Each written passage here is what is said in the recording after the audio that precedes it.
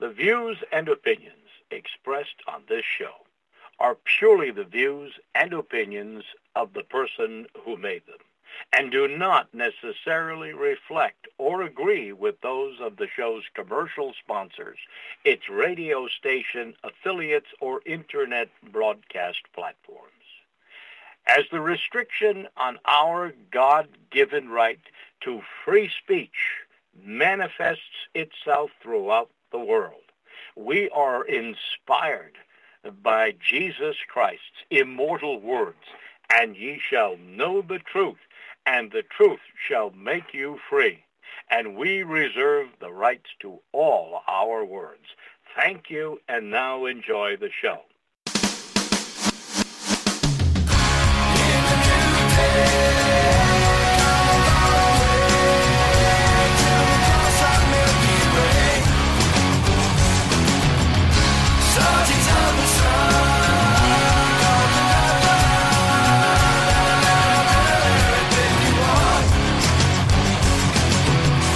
To learn who rules over you, simply find out who you are not allowed to criticise. You are listening to ACH. I'm Andy, your host, and today I'm delighted to bring back the show, Friday show, with Dr. Peter Hammond. So let's bring him up right now. Peter, are you with us? I am with you. Thank you, Andrew. Thank you, Peter. And the title of today's programme is The Real Story of Erlo Stegen and the Revival in KwaZulu. And the show image is of Reverend Erlo Stegen with Dr. Peter Hammond. So, Peter, where would you like to start us off today, please? Well, Andrew, KwaZulu Mission, which is Zulu for meaning the place that helps people. So KwaZulu place, Kwa place, Caesar that helps, and Bantu people. So KwaZulu means the place that helps people. And it's a name that was given to it by the local Zulu people. It grew out of an extraordinary ministry of Reverend Erlo Stegen, who's a German South African, and there's been revival there for the last 60 years. So Erlo Stegen's story really begins back about 150 years ago. There was a revival in Germany under the ministry of Louis Harms and in Hermannsburg, and they had a tremendous vision, and their vision was to send missionaries to Africa, but not just individual missionaries, they sent communities. So the revival that started in the early 1800s in Germany sent out whole communities of farmers and carpenters and people of all sorts of capabilities who went out to support their missionaries to work in the area. So they had self-supporting missionary model, which was so successful, and there was a very strong community of German people in what today we call KwaZulu-Natal, where the Zulus are very strong, and they built schools and churches and hospitals and clinics and farms, and very industrious, extremely high work ethic, very productive, and congregations developed out of it. And of course, originally they were all Lutherans, but in time, Erlo Stegen's ministry, now his great-grandparents came out on the Candace ship. The Candace, named after the first African queen who was converted to Christ. So the Candace was the name of the ship, because Louis Harms, looking at the cost of passages to Africa, worked out it was cheaper to build his own ship than to send the people paying for passages on commercial ships. So they built their own big wooden sailing vessel, the Candace, which sent many communities over. And Erlo Stegen's great-grandparents originally came in on the Candace. And his co-workers of today are all grandchildren or great-grandchildren of the original missionaries and supporting farmers and others who were sent out by Louis Harms, who is the pastor in the middle of this revival up in Hermannsburg in northern Germany. So it's quite an extraordinary story. But I've known the Stegens and KwaZulu Mission for over 36 years, going there every year, sometimes multiple times a year, sometimes for over a month or so at a time. So I know the people very well, and it's an amazing ministry, certainly an example of excellence. It's a place of revival. It's the most extraordinarily successful mission station on the continent of Africa. And for almost 60 years, they've had revival there now. the first thing you see when you come into this huge mission station is a auditorium that can seat 10,000 people. It's an amazing architectural feat. People driving past come in just to see the structure, which has no columns inside, so as not to obstruct view of the front of the church. But it's a tremendous auditorium. And then you come across magnificent farms. They've got about 580 hectares of farmland with world-class products, which is often exported. Everything from avocados to green and red peppers to pineapples and mangoes and a wide range of fruits and vegetables, which gets sold in some of the best stores or exported all over the world. And they've got a massive water bottling factory, which is also funny because the original owner of this farm sold it over 60 years ago because there wasn't sufficient water there for his cattle. And now they are bottling tens of thousands of liters of pure spring water and selling it, literally millions of bottles a year, tens of thousands an hour being made. And so I've got this bottling factory, Aquila, which is selling water all over the country and across the border, which is symbolic also of the living waters that's been flowing spiritually. But it's a very major employer in the area, and it's a major force for good throughout the country. Aquila is a very successful business and very well run, and it's really strong German work ethic everywhere you can see. Now, they, of course, come under attack. Whenever you get a ministry that's doing a lot of good, they will come under attack. They've got a large team of co-workers, something in the region of 120 co-workers or full-time missionaries there, and their families. Their school often wins award products. They can sometimes have the top student of the country there, and their science departments particularly produce some top scientists from their school. So that's quite extraordinary. They have a teacher training college, Cedar College, that attracts people from all over the world. I've seen students from everywhere from Germany, Belgium, France, Switzerland, Korea coming there. So it's an extraordinary teacher training college as well. They've got a choir that sings all over the world, really world-renowned. A top-class radio station, Radio Kwezi, broadcasts 24 hours a day in 4 languages, English, Afrikaans, German, and Zulu. And it's really an outstanding one. It gets all kinds of awards. I think it's the biggest community Christian radio station in the country of South Africa. They've got a bakery that produces over 700 loaves a day. They've got a variety of confectionery. They've got a dairy, major yogurt production, sells to shops, hospitals, airline companies. They are a faith mission. They've never solicited funds. They don't take up offerings at their meetings. In fact, when they have conferences and seminars, they don't charge people even for accommodation or food. So it's a major operation. Just this year in March, I was speaking to a ministers' conference of over 2,000 ministers, evangelists, and missionaries from 65 countries gathered together in the auditorium. In July, I was speaking at their youth conference, and they had over 7,000 young people.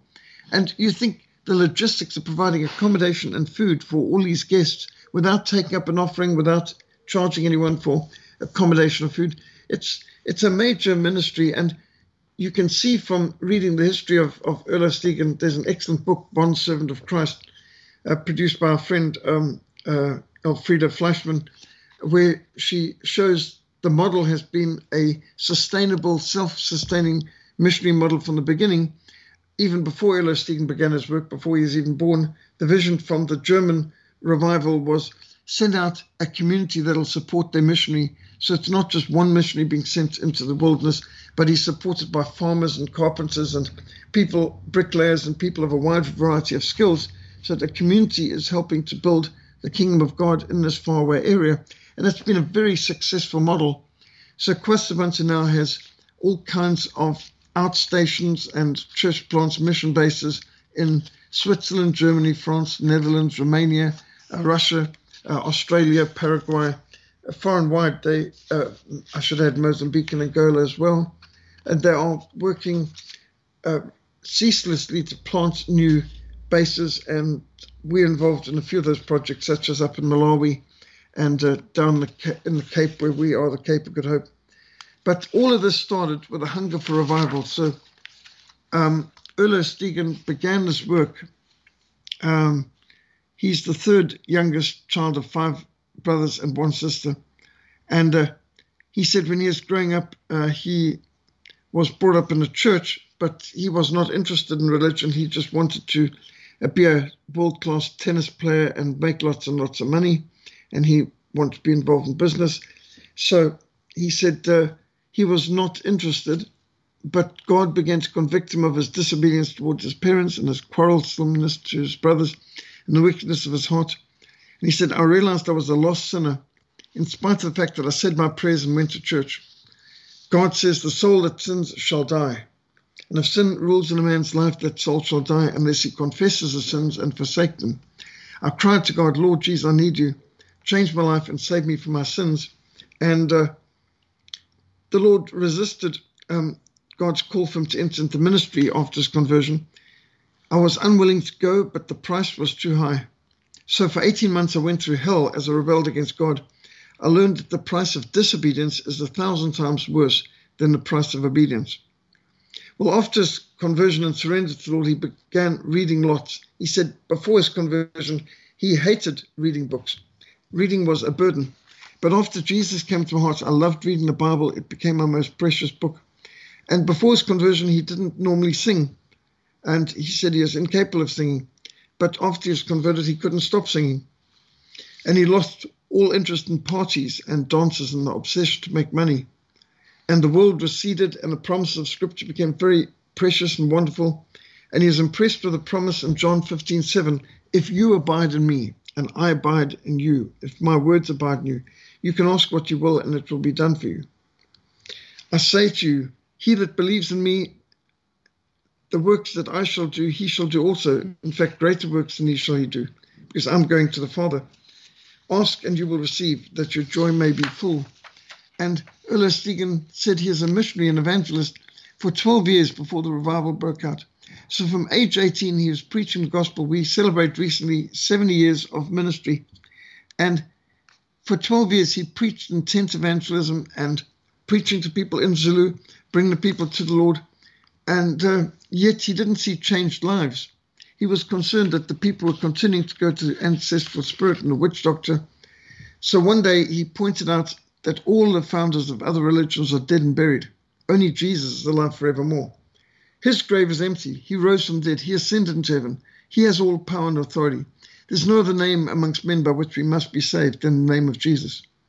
He is the way, the truth, and life. He is the same yesterday, today, and forever. He is the same today as he was 2,000 years ago. Well, he had hardly finished the sermon when an old woman came up to him and pleaded with him to pray for a daughter who was insane. And Stegen followed the woman to the hut and saw a shocking scene. In the middle of the hut, I saw a woman sitting on the ground, her arms bound to a center pole with wire. The wire had cut deeply into her flesh, so that blood was flowing down. She was covered with scars and wounds. She pulled at the wire with such violence that it cut deeply into her arms, and she incessantly spoke in foreign languages.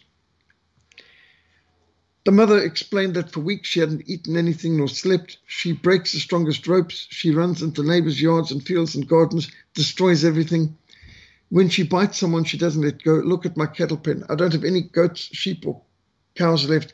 Every animal I owned, I've sacrificed to the spirits. The cows I didn't kill, I had to give them to the witch doctor to pay. I haven't got any money left. I'm at the end of my strength.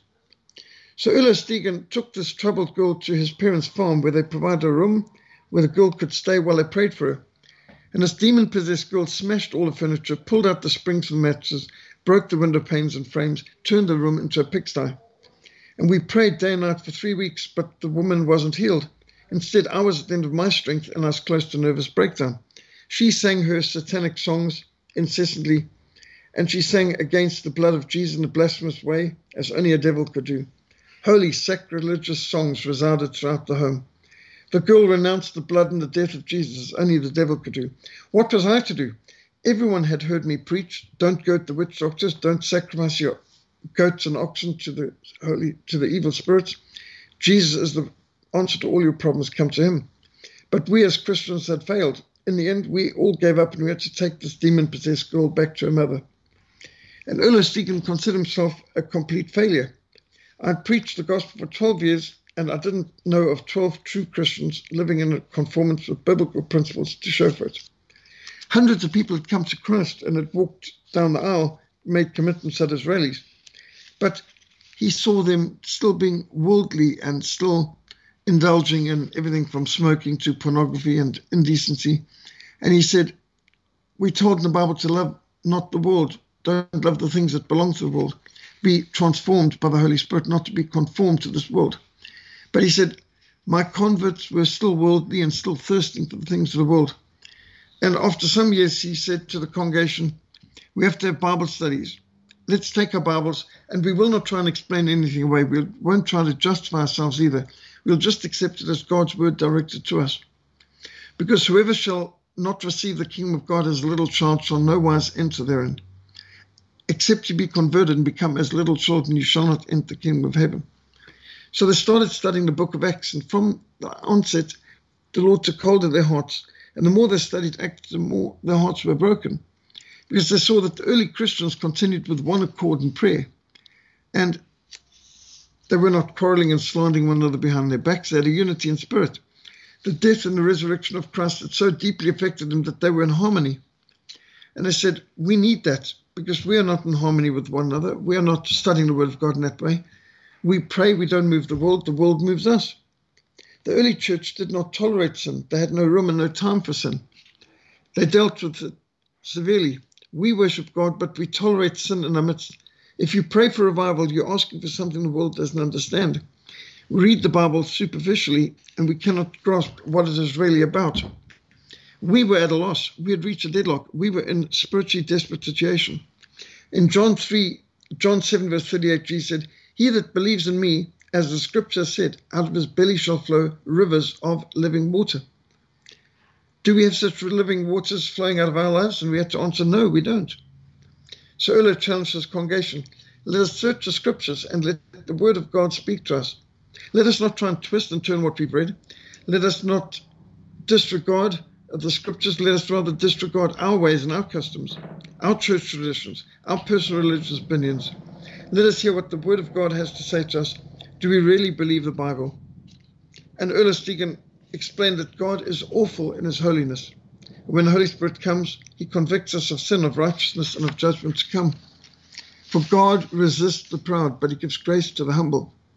And he recognized that judgment begins at the house of God. And there needs to be brokenness. Many of our conversions are not genuine. Many of our converts are not really born again by the Holy Spirit. Many Christians do not know what it is to be convicted of sin. We do not love the Lord Jesus because we don't even know what forgiveness of sins means. The deeper the conviction, the greater the love for Jesus. He who is forgiven much loves much. So Erlo Stegen testified how the Lord convicted him of pride and prejudice and idolatry. Let us get down on our knees and pray, he said. I wept incessantly. I cried out, God, be merciful to me, a sinner. In the times of revival, the word of God comes alive. It smites us, it breaks our heart, it pierces our heart. The word of God is like a hammer that breaks the rocks in pieces. It now became clear to me that it wasn't the heathen who was standing in the way of the revival. I could only pray out, Lord, there's one person hindering your work, and that is me. Please forgive me. And then their meeting was interrupted by a young woman, a new convert, who stood up during the service and prayed, Oh Lord Jesus, we have heard what the early church was like. Couldn't you come down and be in our midst as you came down 2,000 years ago? Can our church not become the same as the one in Jerusalem? Revive your work, O Lord, became the prayer of the congregation. And a week and a half later, God rent the heavens and revival fires came down. And that's the beginning of the revival at KwaZulu. It was at the village of Mapamulu, a bit down the road, almost 20 kilometers away from their present location. But they quickly outgrew their first mission base at Mapamulu. We were praying in a cowshed when we heard a noise like a rushing mighty wind. Everyone was conscious of the presence of God. All we could do was bow down and worship the God of heaven. Then a witch who was in charge of a training school for witches came to Erlo Stegen. She said, I need Jesus. Can he save me? I'm bound with the chains of hell. Can Jesus break these chains? If Jesus can't save me right now, I'm going to go straight to hell. Pray for me that God frees me from these evil spirits. And Erlo Stegen and his co-workers began to sing hymns of victory, of the risen Christ, of the mighty victory to overcome the devil who had conquered sin and death. He paid the price with his own blood. And as they sang, the woman flung herself on the ground on her hands and knees and began to move around like a wild animal. And then there was the sound of barking dogs and herds of pigs grunting out of her innermost being.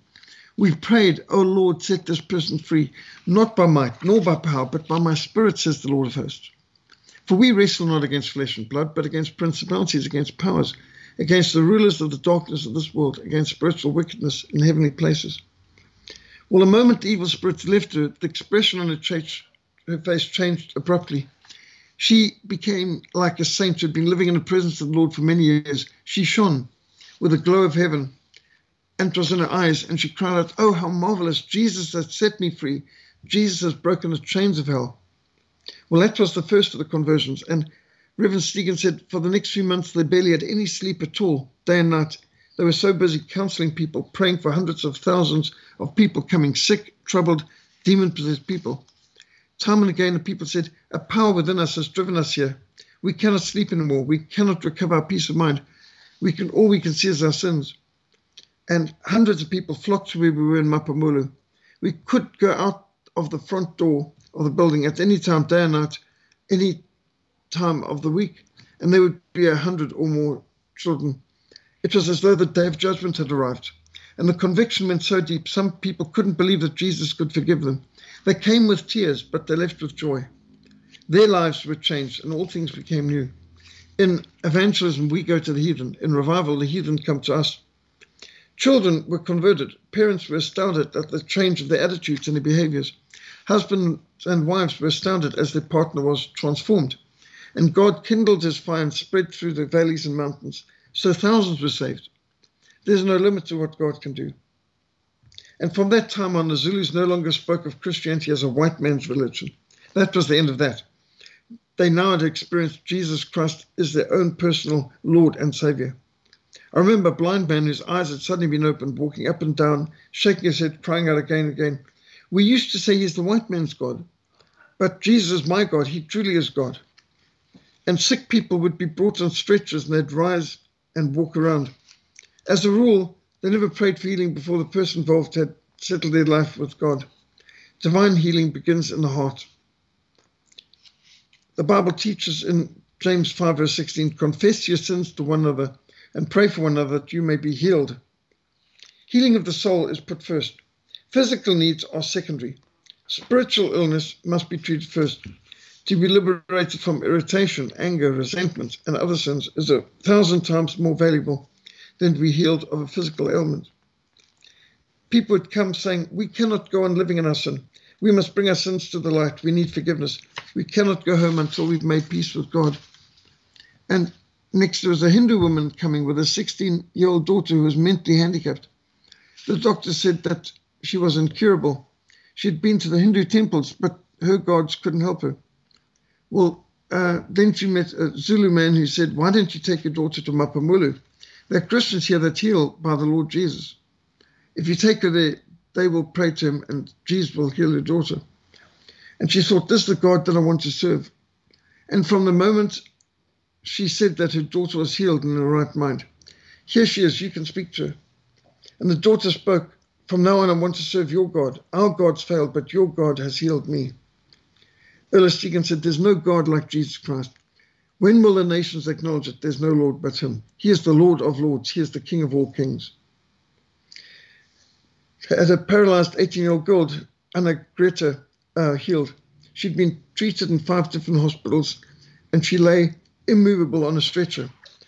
Her hair and skin was scalded from when the witch doctors fried frogs in a pan until they were boiling hot, and then put these boiling hot frogs on her head.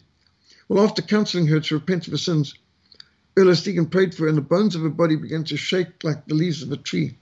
She leapt out of the bed and onto her feet and started running. In an instant, she had been healed. The news of this spread like wildfire throughout the region, and the very air was charged with the presence of God. And many people came. There's no greater prayer than that of the Lord Jesus. All the power in heaven and earth has been given to him. Go therefore and teach all nations, baptizing them in the name of the Father and the Son and the Holy Ghost, and teaching them to observe all things whatsoever I've commanded you.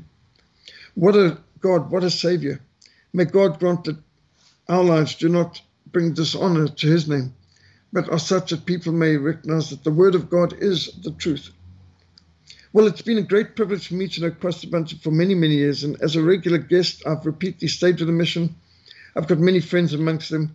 I've visited their mission bases in Netherlands and Belgium and Germany and France, Romania and Switzerland, and they've worked in Mozambique and Angola, which used to be my mission fields. There's no doubt KwaZulu is the most successful mission station on the continent of Africa. No one has done more for the people of KwaZulu than Erlo Stegen. This has been attested to by the King of the Zulus, King Goodwill Zwelithini, and his Prime Minister Mangosuthu Buthelezi, amongst others, have said Erlo Stegen is God's apostle to the Zulu, and that he speaks better Zulu than anyone in Zululand. The King of the Zulu said, I learned my diction and my pronunciation from Erlo Stegen. He knows Zulu better than I do.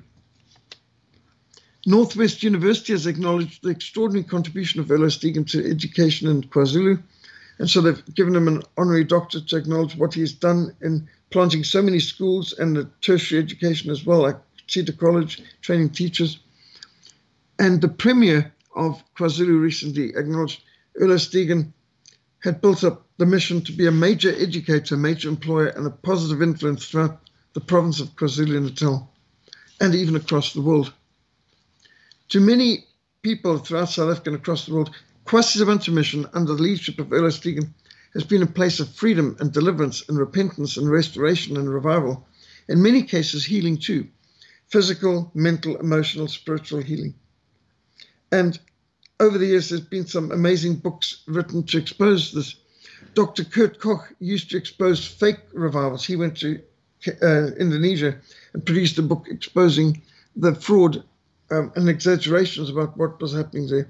So he came to KwaZulu to expose the revival amongst Zulus, assuming, like the other revivals he'd been to, that this was also fake. And he wrote the book God Amongst the Zulus and documented that these healings are real. These are genuine times. You cannot explain away these incredible miracles. But Erlo Stegen said, wherever God is at work, the devil is there to do his dirty work, his counter work. I'm of the opinion that often the depths of God's work can be measured by the amount of opposition encountered.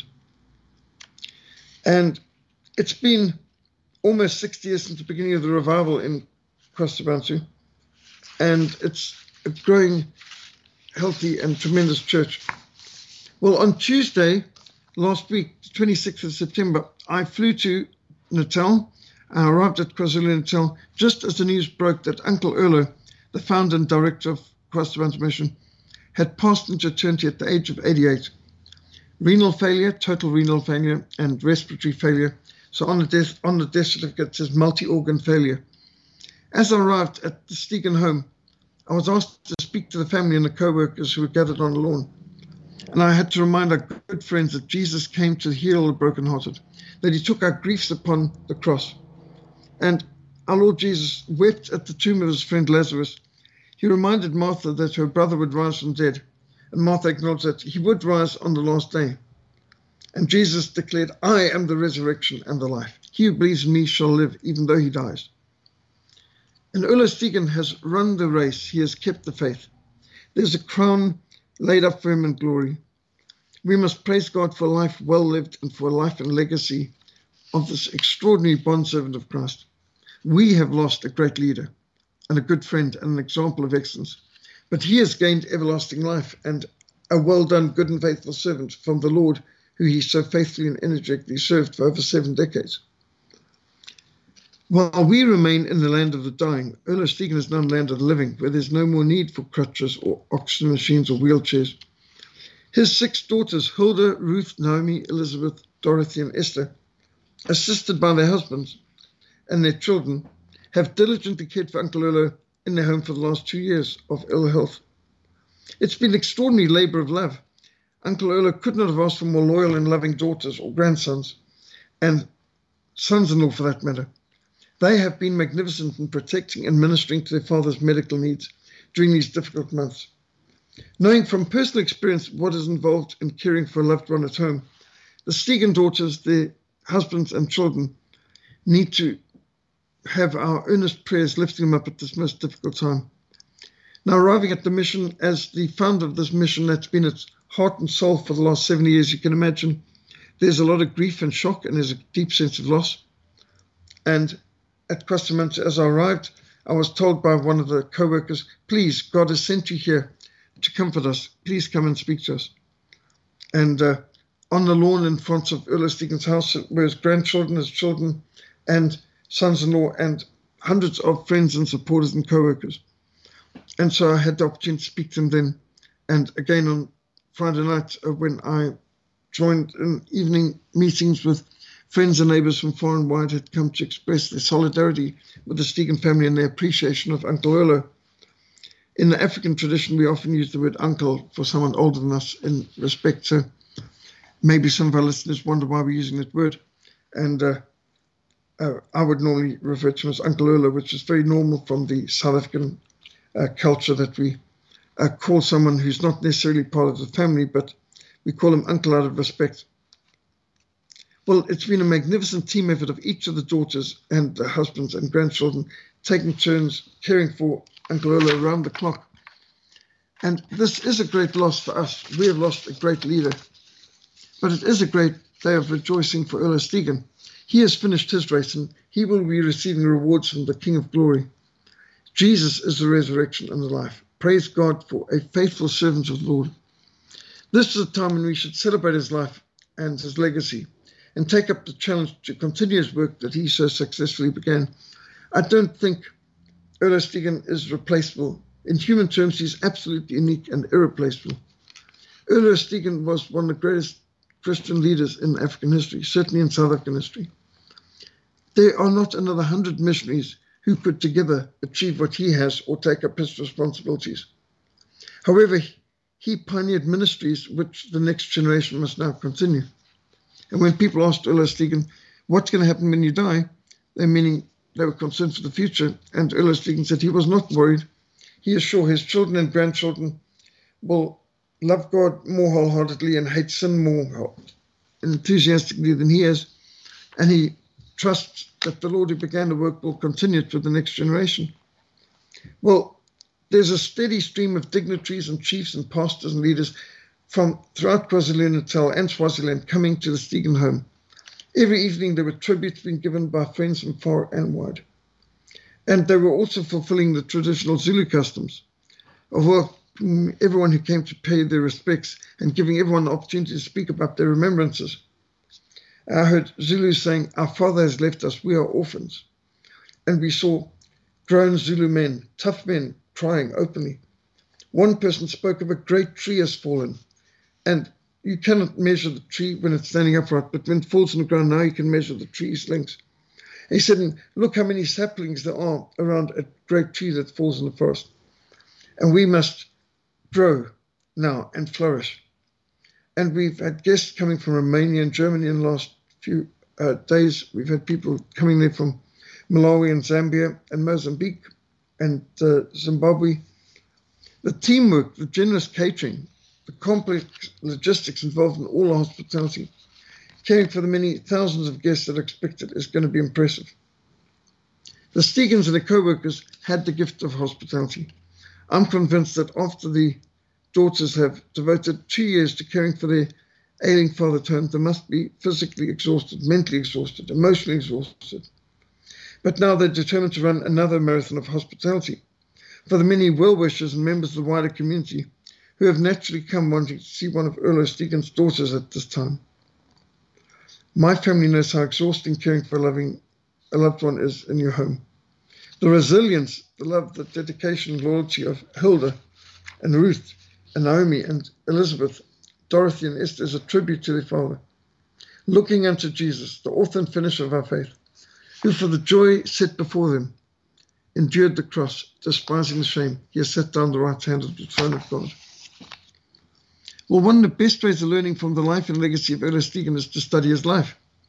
And the best book produced on his testimony and ministry so far is Bondservant of Christ. Having read every word of this inspiring book, Bondservant of Christ by Alfredo Fleischmann, I cannot commend this book highly enough. as somebody who's regularly travelled across the Bantu since 1987, I can testify to the truth of this remarkable book, Bondservant of Christ. Now, I'd read God Among the Zulus by Kurt Koch, who came to expose the false revival and end up documenting the true revival at KSP, that this is the real thing.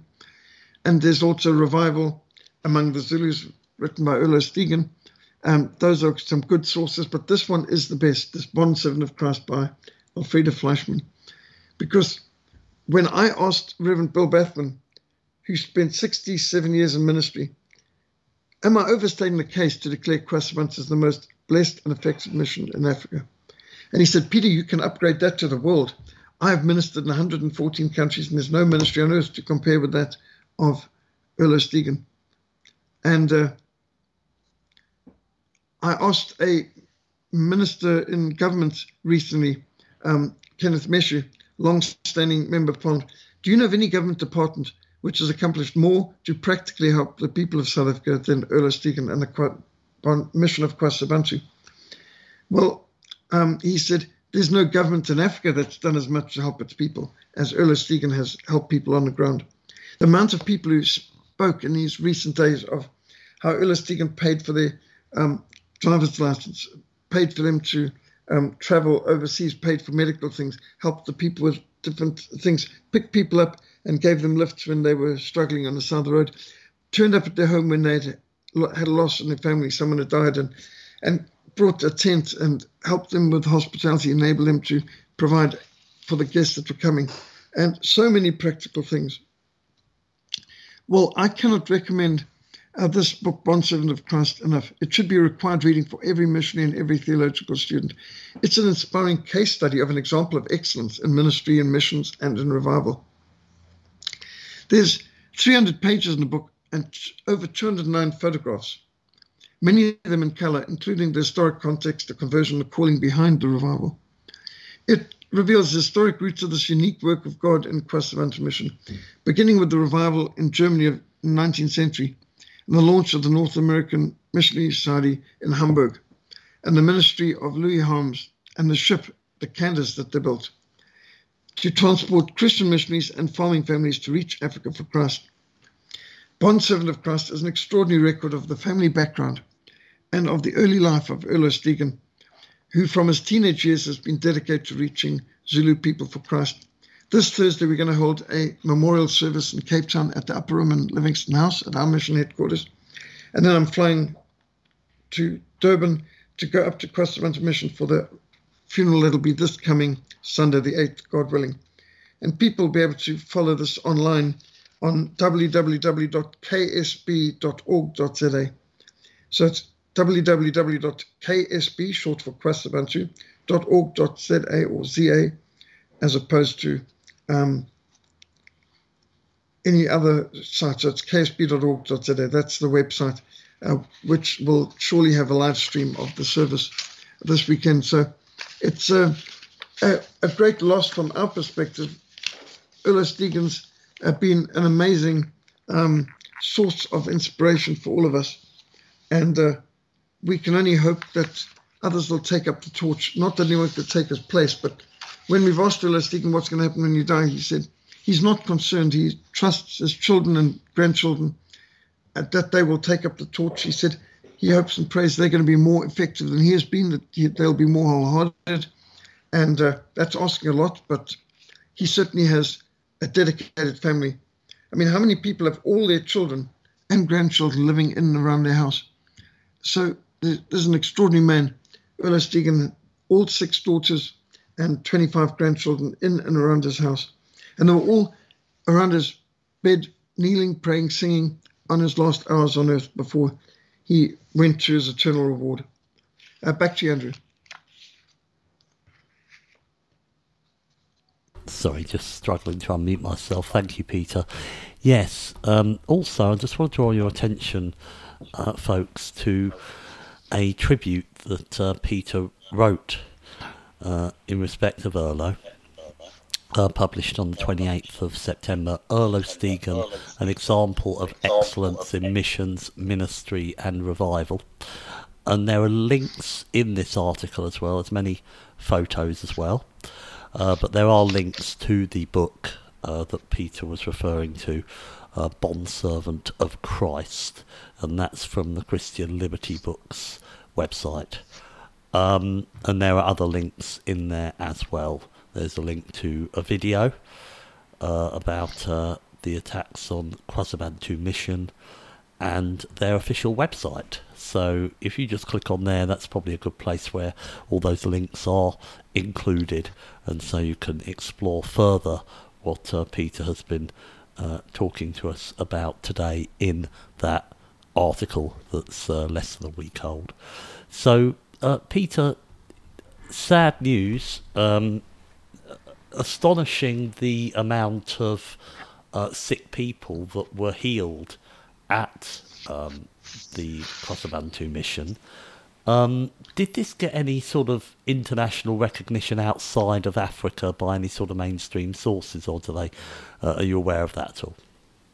Well, I do know that there are some smaller TV stations in Germany and Netherlands who have come and have documented some of the things, and especially because the work of Kurt Koch, who is a very famous demonologist and authority on revivals, and Kurt Koch's recommendation led to many people visiting.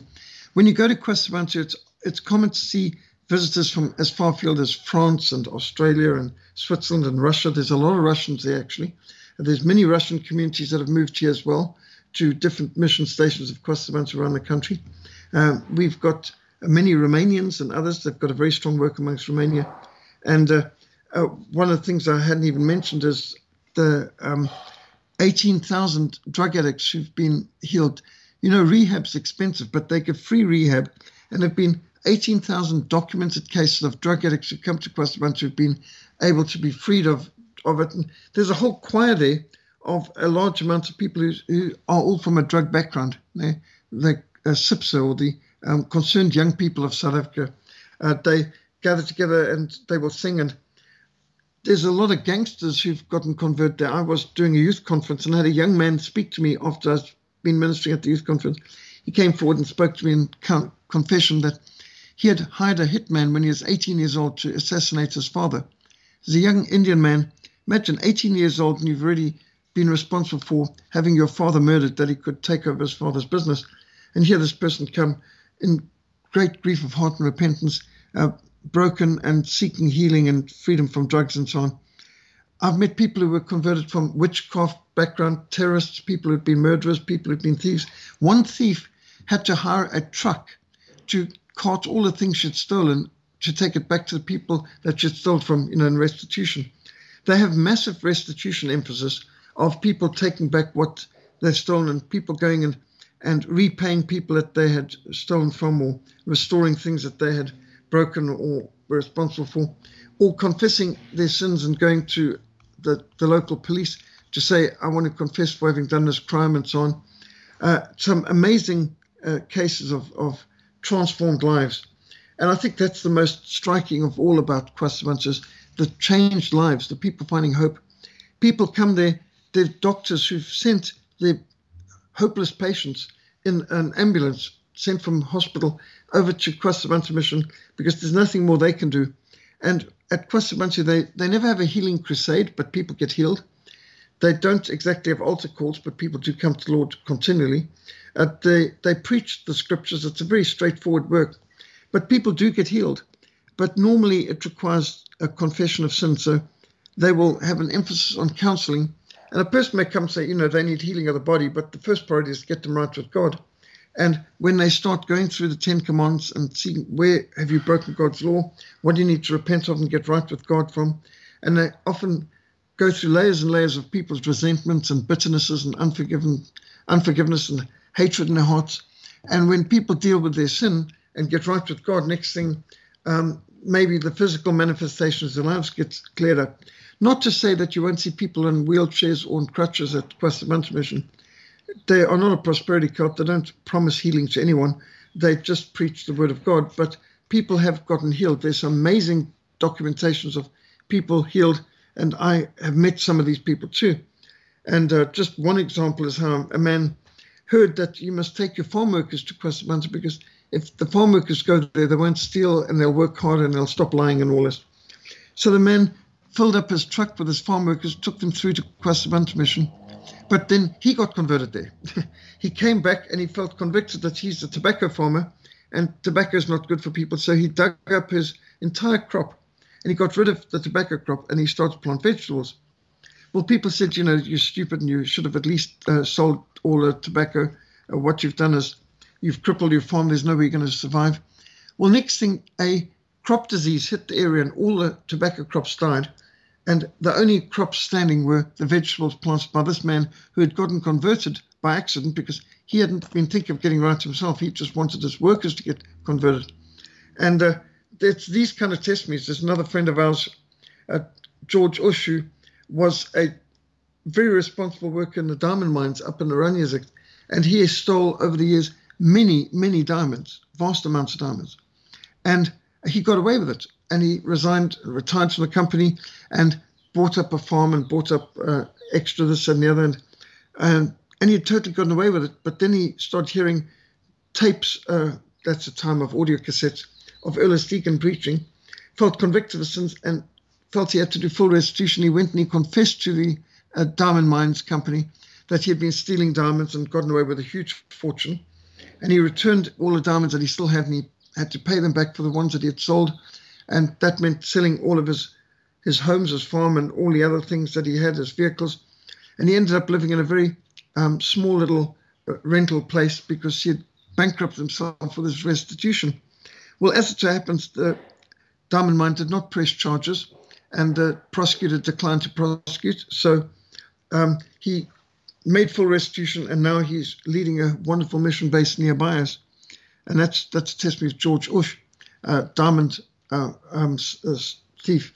Well, there's so many examples you can give of restitution and changed lives, and people got healed.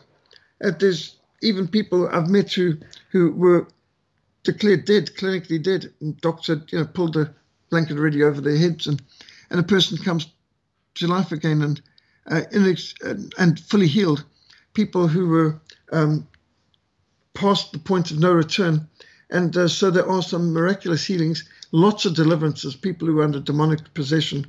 And the transformation, you speak there, some people you would never guess when you start to talk to them, you realize this person used to be a terrorist or a murderer or a bank robber or a major kleptomaniac thief or involved in homosexuality or whatever it was, and drug addicts and drunkards, and converted.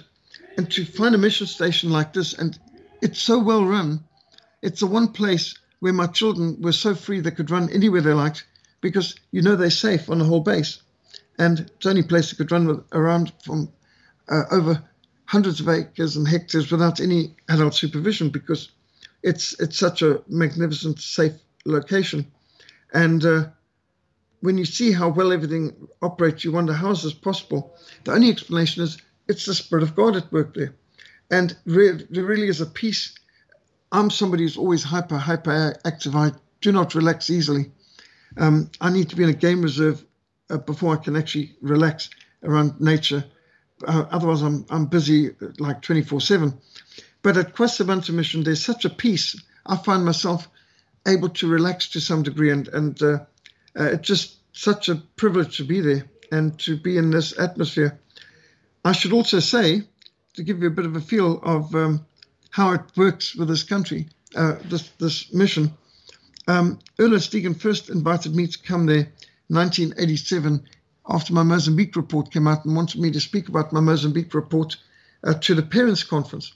So I was there January 1987, and he and his wife, Auntie Kay, gave their bedroom up for me. Now, I was a young single missionary on a motorbike. I would have been happy with a mattress on the floor. I could have even just put up my sling bag on the floor. I would have been happy. A mattress would have been great. But they gave their bedroom, the master bedroom, to me, and they stayed in the children's room. I mean, that kind of humility and service to a young, next to nothing kind of new missionary. And they are like that. They're just very hospitable and giving people. Well, in 1992, my wife Laura and I were traveling up to KwaZulu from Cape Town, and our engine seized in the middle of the Karoo Desert. We were about 560 kilometers from Cape Town, near the Three Sisters Mountains, 1,000 kilometers away from KwaZulu Mission. And after I tried everything with the Automobile Association, got towed to the local town, and I tried everything to get fixed, I was at a standstill and I had to phone and say, I'm sorry, I'm going to be late for this conference. I'm not going to make it tomorrow morning. And the man on the phone, Charles Olsen, said, just a minute. And he came back in less than a minute and said, I've spoken to Uncle Erlo. He said, stay where you are. He's sending his driver with his car to fetch you. Now, we were 1,000 kilometers from KwaZulu.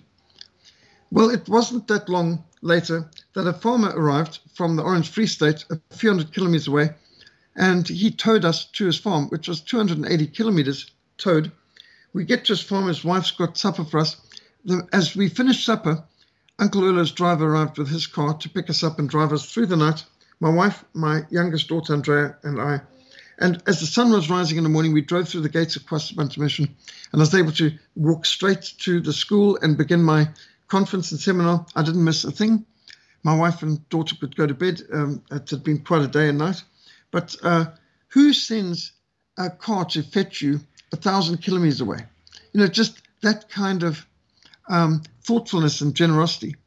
Well, when my wife Lenora passed away, and she passed away with the same kind of cancer that took Erlo Stegen's wife many years ago, he lost his wife Kay Stegen in 1997, and so he understood what it's like to deal with someone dying of cancer.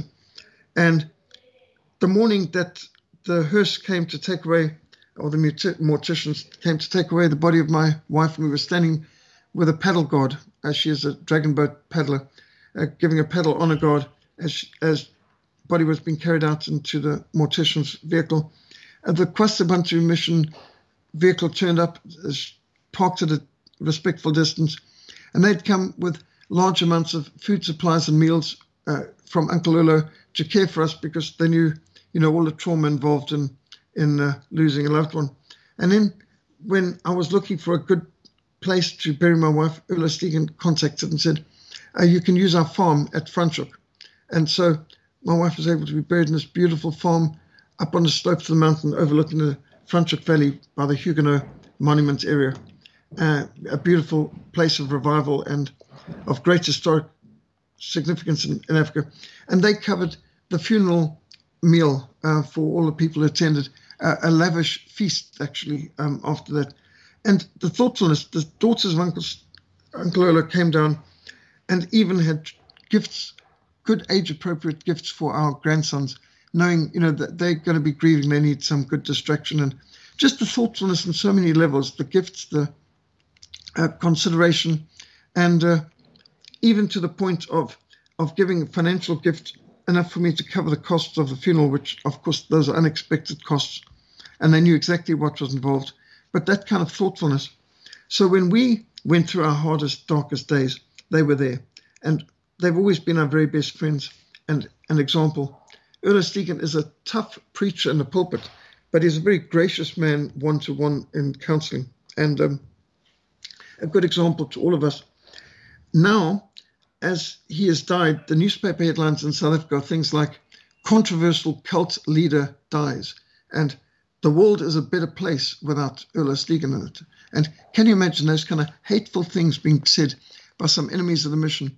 There's so many hundreds of thousands of people thanking God for what Erlo Stegen did, and yet you've got a few nasty anti-Christian pagans out there saying they're glad he's dead and they hope he gets no peace and things like that. So I think it's important to set the record straight, because there's a lot of hostility to this courageous German missionary and his wonderful co-workers and family.